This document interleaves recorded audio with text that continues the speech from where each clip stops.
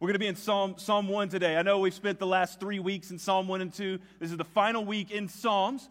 So the last few weeks, we've been talking about how are we to be a gospel-rooted church. And we've talked about the practicals of what does it mean to be gospel-rooted. We did kind of an overview sermon where we looked at, we root into the gospel by meditating on the word, by believing in the Messiah. And then we took the last 2 weeks and dove into those a little bit more in detail. So how do we root into the gospel? Well, we meditate on it. We slow down. We get out of the chaos of life, and we just start to know the story of the gospel. We settle on it and memorize it and think about it. And last week we talked about how we root into this gospel by apprenticing the Messiah in Psalm chapter 2, that we want to follow him and live with him and become like him and do the things that Jesus did. Because he offered himself for us and offered to redeem us and set us free from all of this. And so what this does is it brings us to kind of a pivot point, a fork in the road, a question of, will we root into the gospel or will we choose something else?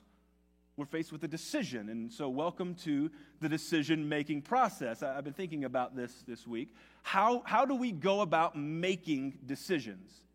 And as I was thinking about this, I was thinking about really what we're asking whenever we're talking about making a decision or considering something. We're asking the question, what's at stake?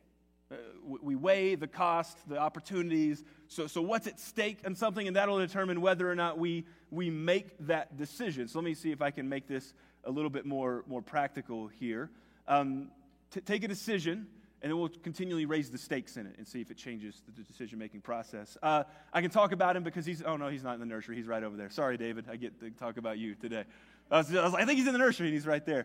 So Pastor David and I, we tend to agree on almost everything. We're very aligned theologically, missionally. We get along well. There's one big disconnect that David and I have.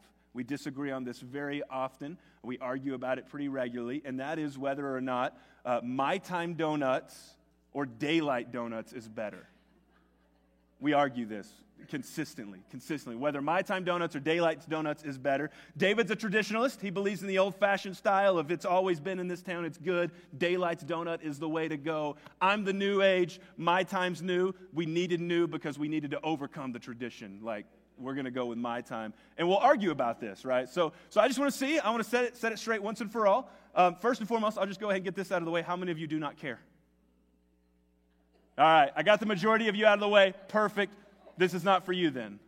Okay, how many of you are My Time donut people? Like the new, across from Cattle Baron. There's like 6 of us. Okay, hold tight with me, brothers and sisters. My Time donuts. How many of you are traditionalists? How many of you are the daylight donuts? Oh, get out of here. Get out of here. I love it. All right, let's raise the stakes then. Let's raise the stakes a little bit. Let's just do some hypothetical stuff. You daylight donut loving church, you.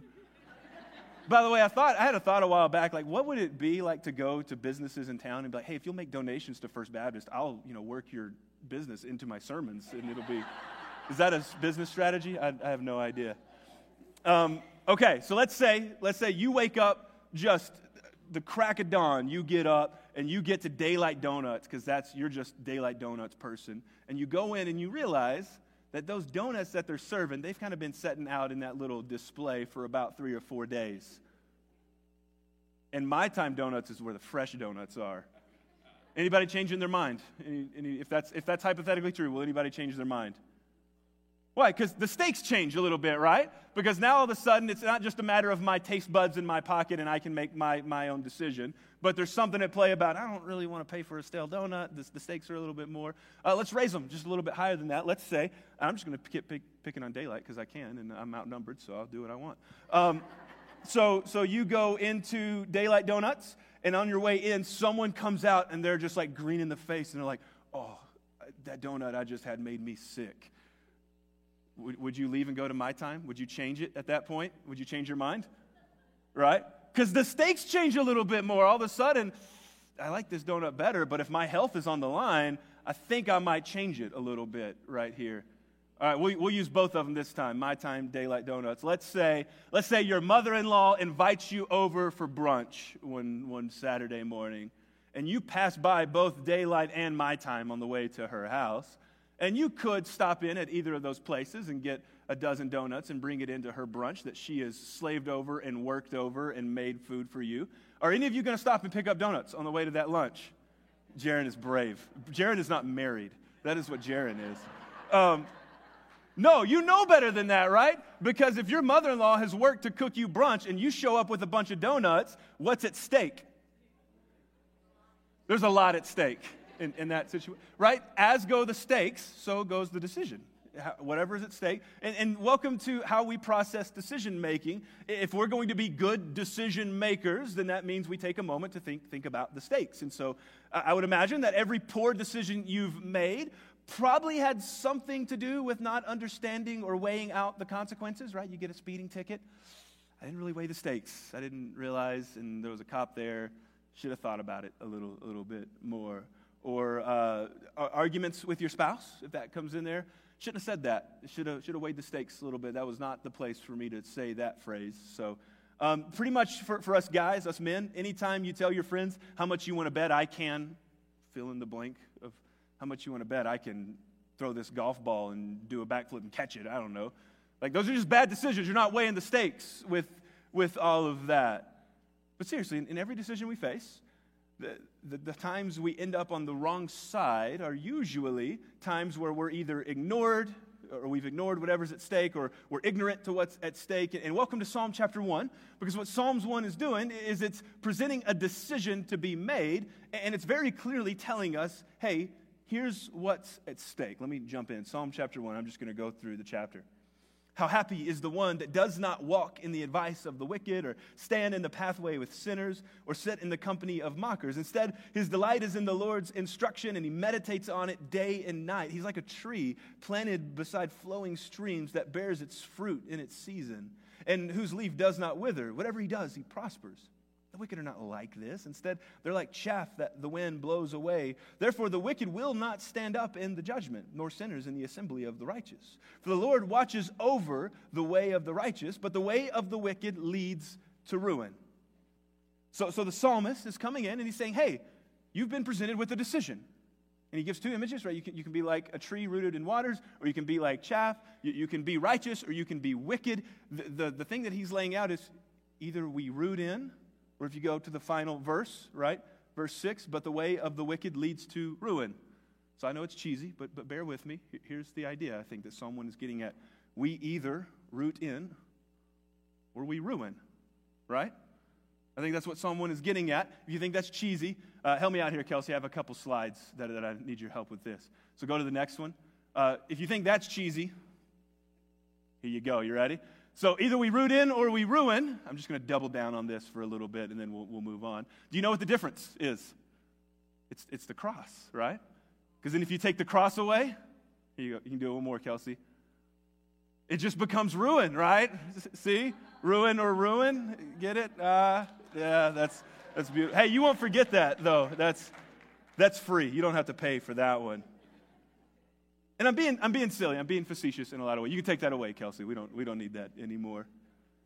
But the question is, right, what's at stake, church? Like, either we root into this gospel or we don't. And if we choose not to, what are we setting ourselves up to lose? What are we risking? What's at stake for not rooting into this gospel? And if you go just and break down verse 3, he's like a tree planted beside flowing streams that bears its fruit in its season and whose leaf does not wither. Whatever he does, he prospers. I think we get three key ideas, right?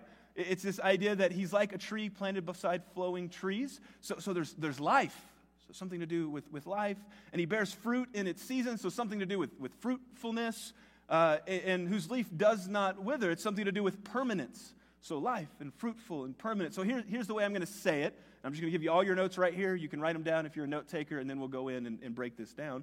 What's at stake on whether or not we root into this gospel? Well, what's at stake is a life of fruitful permanence.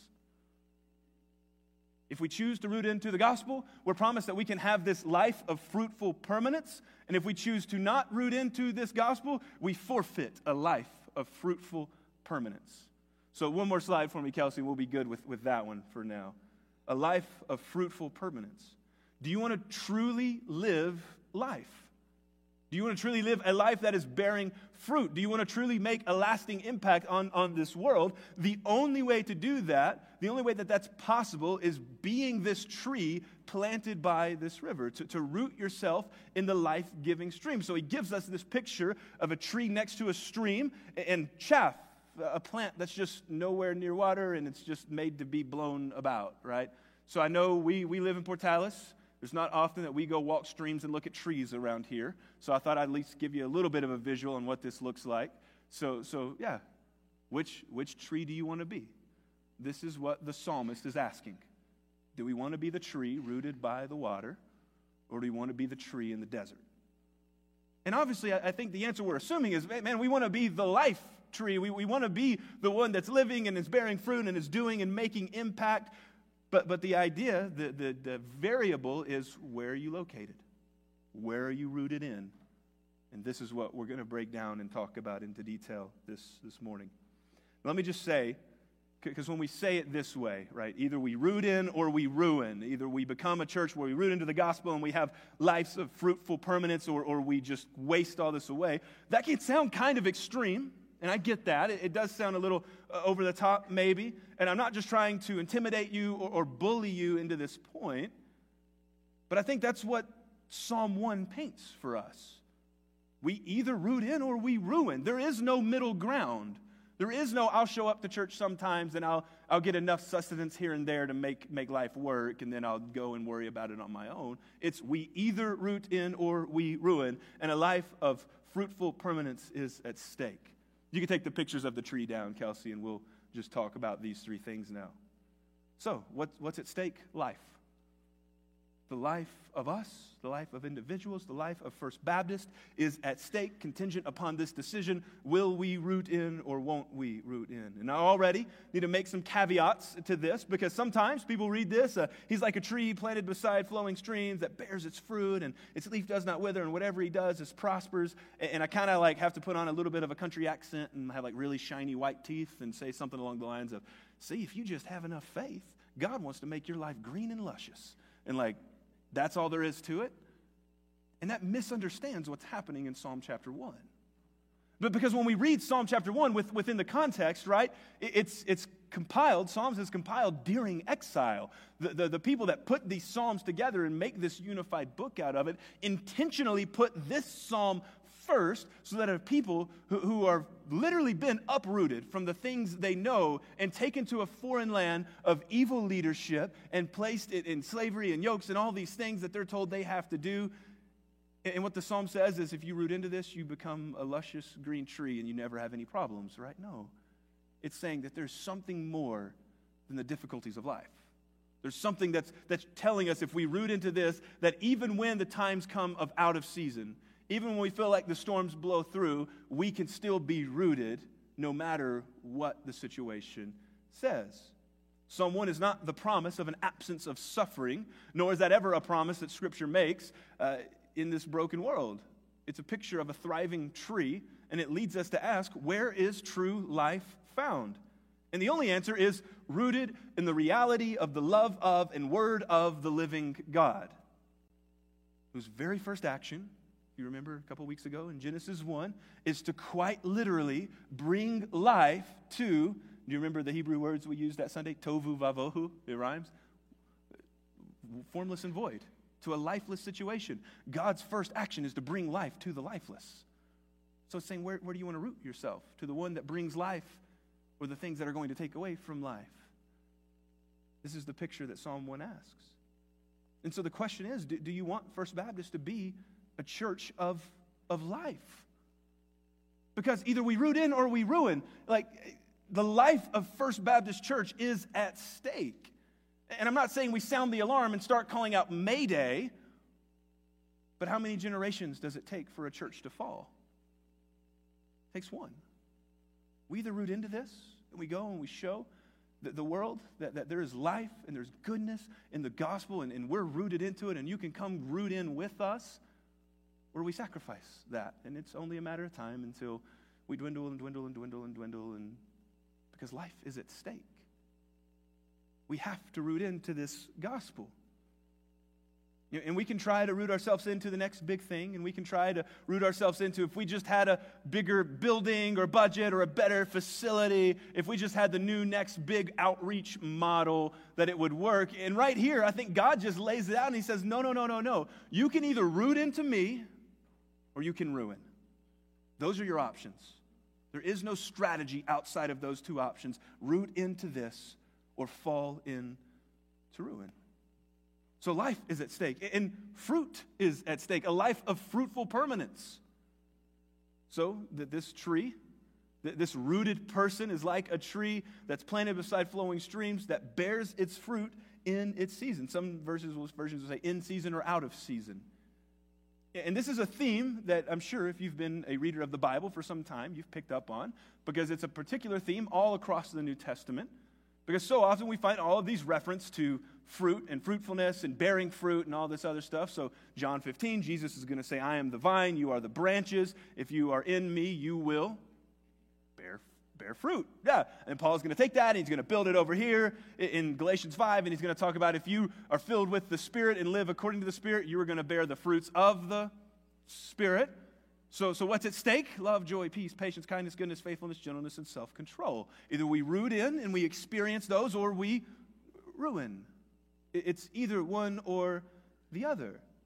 So the question then is, do you want First Baptist to grow and produce love, joy, and peace? Do you want to be someone who consistently demonstrates and gives patience and kindness and goodness? Well, then it demands you root in. It demands you root into this. And again, we can do everything we can to cast vision. We can strategize, and we can missionalize, and we can develop goals, and these goals are great, and they're keeping us on track, I hope. But we can do all of this and fall into ruin because we did it without rooting into the gospel. It demands we root in. We either root in or we ruin. And what's at stake? It's the fruit that we bear, the life that we live, and there's permanence at stake. So he ends it up, whose leaf does not wither. It's a tree that lasts in season and out of season. It continually has the resources to live and to give life. As I've gotten older and continue to think about things, I've started to notice that life tends to have this kind of ebb and flow to it. There are days that you wake up, I don't know about you, but there are days that I wake up and I'm like, man, I'm ready to read my Bible. I'm ready to just jump into God's arms. It's going to be a good day. And then there's some days it's like, I don't even want to talk about any of this stuff. I just want to get my work done. I want to go home. I want to watch TV and go to bed. I don't want to think about it. There's just this ebb and flow of life and the way my mind functions and the way I live within this. And I think that that's just kind of a part of life. There's, I realized too, there's like ebbs and flows in mine and Haley's marriage. Like there are days and weeks and months that we're just like, man, we are connected right now. We're thinking the same thing. We're walking the same steps. Things are good. And then every so often and it's not even like there's conflict or arguments, but we just get to a point that it's like, when's the last time we actually had a conversation outside of how was your day? Like we live in the same house together and there's just this ebb and flow. So what do I root my marriage into when there's ebbs and flows that I experience? It's that there is a consistent reality to the vows that Haley and I made that said, till death do us part. So even in the ebbs or in the flows, I'm not sure which is good and which is bad. I don't know what that works. That I know the consistency is that relationship. So even when there's disconnects and even when we are like, when's the last time we had a deep conversation outside of how's your day? I know that nothing is at risk in that relationship because we are still here bounded together. This is what it's like being this tree. It's not saying that everything's good and you never have problems. It's saying that even when those problems occur, you know the lasting truth of God is available to you. It means the source of life will be present and lasting even when it feels as though we're living out of season. So, do you want to make permanent impact that's indifferent to ebbs and flows of life? Do you want the ministry of First Baptist to create eternal impact in the life of Portales? And it doesn't matter who's president. And it doesn't matter how the news looks at life. And it doesn't matter if we do or do not meet budget. What happens if we root into those things? Ruin. Every time. And they can be good and great things and still lead to ruin because they're not the gospel. We have to root in to the gospel. We either root in or ruin. And welcome to the invitation of Psalm chapter 1. In a weird way, maybe I could invite this invitation to something along the lines of, hey, would you like to come live as a tree? We don't necessarily think about it that way, but I think there's something biblical there. We talked about this in our Sunday school class this morning, that there's something there that Psalm 1 is connecting us to. There's this theme when you read through the Bible of a tree, and that tree being God's reminder of his provision and his love to mankind. And I think Psalm 1 is calling us to be that provision, that love, that reminder to those around us. So last week, I took a few minutes and we I called it nerding out. We nerded out over the Hebrew word Meshiach and talked about patterns of the Messiah. Give me 5 minutes. I want to do it one more time. I want to nerd out over the Hebrew word eitz. So eitz is the Hebrew word for tree, right? But tree, it doesn't just mean tree. It can actually be translated wood from time to time. So if you take a tree, chop it down, take the wood from it. We have 2 different English words, but we still call it the woods, you know. But in Hebrew, it's just eitz. The vines are called eitz. Sometimes bushes can be referred to as eitz. They're just, bushes are just little trees, right? So eitz is at play. So start off with me. We'll start in Genesis 1. We do what we did last week, and we're just going to kind of take a little quick detour, museum trip through the Bible. Genesis 1, day 3, what does God create? Eitz, right? And they're made with fruit and seeds, and they're made to reproduce. And then the parallel of day 3 is day 6. And day 6 gets this extra bonus creation like the trees of day 3. And what's the bonus creation of day 6? Humanity. And what is God going to tell Adam and Eve in this humanity? Be fruitful and multiply. Do you see? Be like the trees. We're tying you into this. Then you get to Genesis 2, and there's 2 substantial characters. We don't necessarily consider them characters, but there's 2 substantial roles to be played in Genesis 2. There's Adam, Eve, and God. And then what are the other 2 roles? There's 2 trees. The tree of life and the tree of knowledge of good and evil. Adam and Eve go and they take of the tree of knowledge of good and evil. They take defining good into their own terms, their own hands. They defy God, and they're banished from this hilltop garden where there's a tree, and mankind plunges into devastation and ruin, right? Because they're not rooted in, they fall into ruin. It comes to the point that God is ready to destroy the entire earth. It's ruined. They've destroyed everything good I've created. But he saves the earth through one particular family. His name is Noah. And what does he tell Noah to do? He tells him to build an ark made out of gopher. Eitz is the Hebrew word. To make out of gopher wood. Gopher eitz. So the flood comes. Humanity gets destroyed. But God spares humanity through Noah and the boat, Noah's family. And the floods subside. And where does the boat stand? On a hilltop, on a mountain. You have God saving man, and there's wood, a tree there for some particular reason. And then you can even carry that one a little bit further, because Noah sends out the dove, and the dove brings back an olive branch, right? So we see again, branch, eitz, tree, it's there, right? Okay, let's march forward a little bit more. We get to the story of of Abraham and Isaac. God says, I'm going to fulfill this promise to you through this son Isaac. Oh, by the way, I need that son back. I need you to give him to me. So they start their journey up a mountain. And what does Abraham give Isaac to carry? Eitz. We're going to carry eitz up this mountain. And there God provides a sacrifice instead of Isaac. He saves Isaac's life by providing another thing to die upon the tree, the eitz. Are you starting to see a theme pick up here? Let's fast forward a little bit more. Get a guy, his name's Moses. He's out in the wilderness, and the rest of the Israelites are enslaved to Egypt. And he's up on a mountaintop, and all of a sudden, what does he encounter? A burning bush. A little eitz. Little tiny one, right? And what's the whole story going to be about? Hey, Moses, I want to save humanity. I want to save Israel through you. I want you to go rescue them out of slavery and bondage to the Egyptians. It's a story of salvation. And then you can march forward from there, and we could go on and on. You could talk about the temple, and the temple is built out of cedar, eitz, wood, right? And in the temple, there's all these demonstrations and pictures of trees, and it's God saving and showing his love for humanity, an encounter encountering and redeeming, it's this constant promise that God wants to restore humanity so that humanity may themselves experience what it means to be a life-giving, fruitful, permanent being, an eternal being, because God instilled that into us. And all those other stories that we've talked about of God and man and trees, the end result is always the same. God offers salvation. Man gets saved, and then they turn around and go down the mountain, and what does mankind do? We ruin it again. We get up, God, thanks for the salvation. Man, you're awesome. And we go right back down the mountain, and we ruin it ourselves over and over and over. So God does something unforgettable. He comes himself, and he carries something up a mountain. We call it Calvary or Golgotha. And sometimes we refer to it as a cross, but there are multiple times the Bible refers to it as a tree. And God comes to the top of this mountain wrapped in flesh. And once and for all, he says, no, I will save humanity. Not just from bondage and slavery to another nation, but I will save them from the true thing they're enslaved to, and that's sin and death. And he gives up his own life on that cross.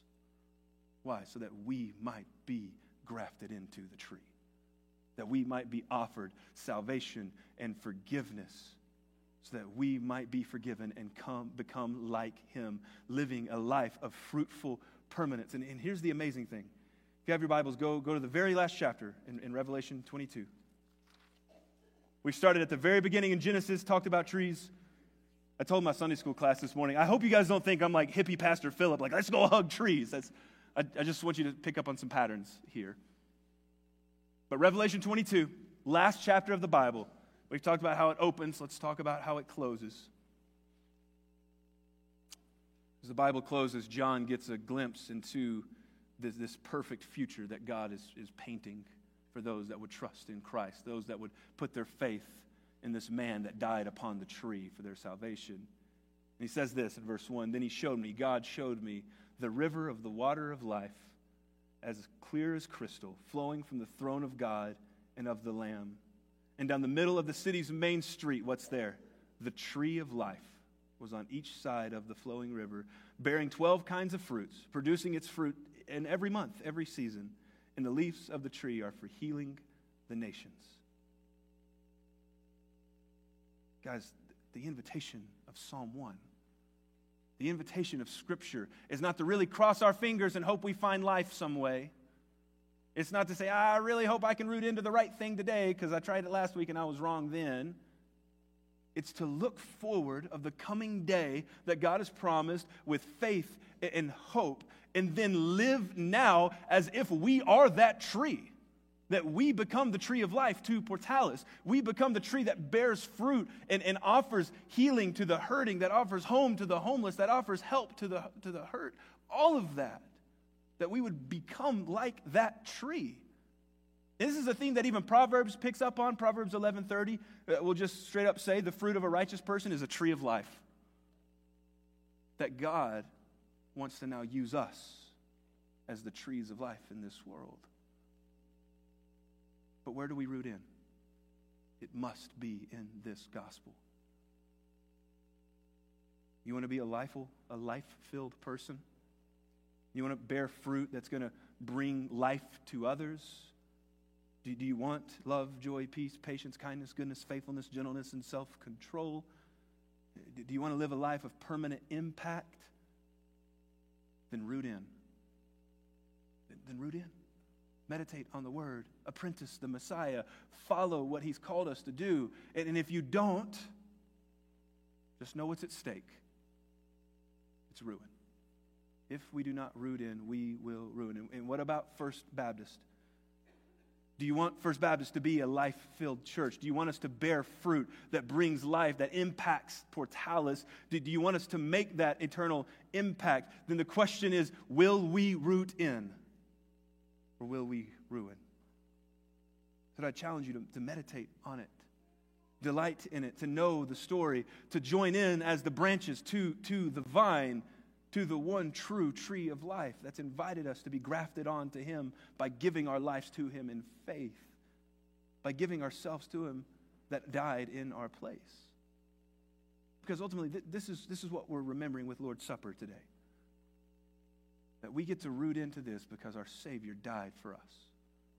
That the blood that was spilled, the body that was pierced and beaten that night 2,000 years ago was the most incredible display of love that the world has ever seen, and then it goes deeper. Because it wasn't just a display of love. It was a sacrifice to redeem humanity. That whoever would put their faith in Jesus could actually be rooted into this premise. See, here's the thing that I've noticed. There's not a lot of trees out there that are like tree realtors that are offering, locations on waterfront property to other trees. Like, hey, come on, move over here with us. To be by the stream, it's great. Because how often do trees go and pick their locations? We don't really do that. What we need is not to go pick our location. What we need is a Savior to pick us up and plant us in. This is what we celebrate. And so I'm just going to invite you. We're going to do a quick little time of invitation before we observe Lord's Supper together. And maybe you just need to say, Jesus, I need to root into this. This is something that I've kind of been like chaff. I need to dedicate and root in and promise. And if you've done that, then just say, Jesus, thanks for giving me this opportunity, and celebrate it in that. And we'll do it together in the unity of Lord's Supper. And if you've never done it, right now this morning, you can come talk to me. I'll be right here. I'd love to pray with you about it. Father God, help us to be a church that roots in. God, help us to be a church that roots in a way that brings a life of fruitful permanence to this town, that we continually see impacts made, continually see lives changed, we continually see your goodness poured out. God, help us to know that and see that clearly. It's in Christ's name we pray. Amen.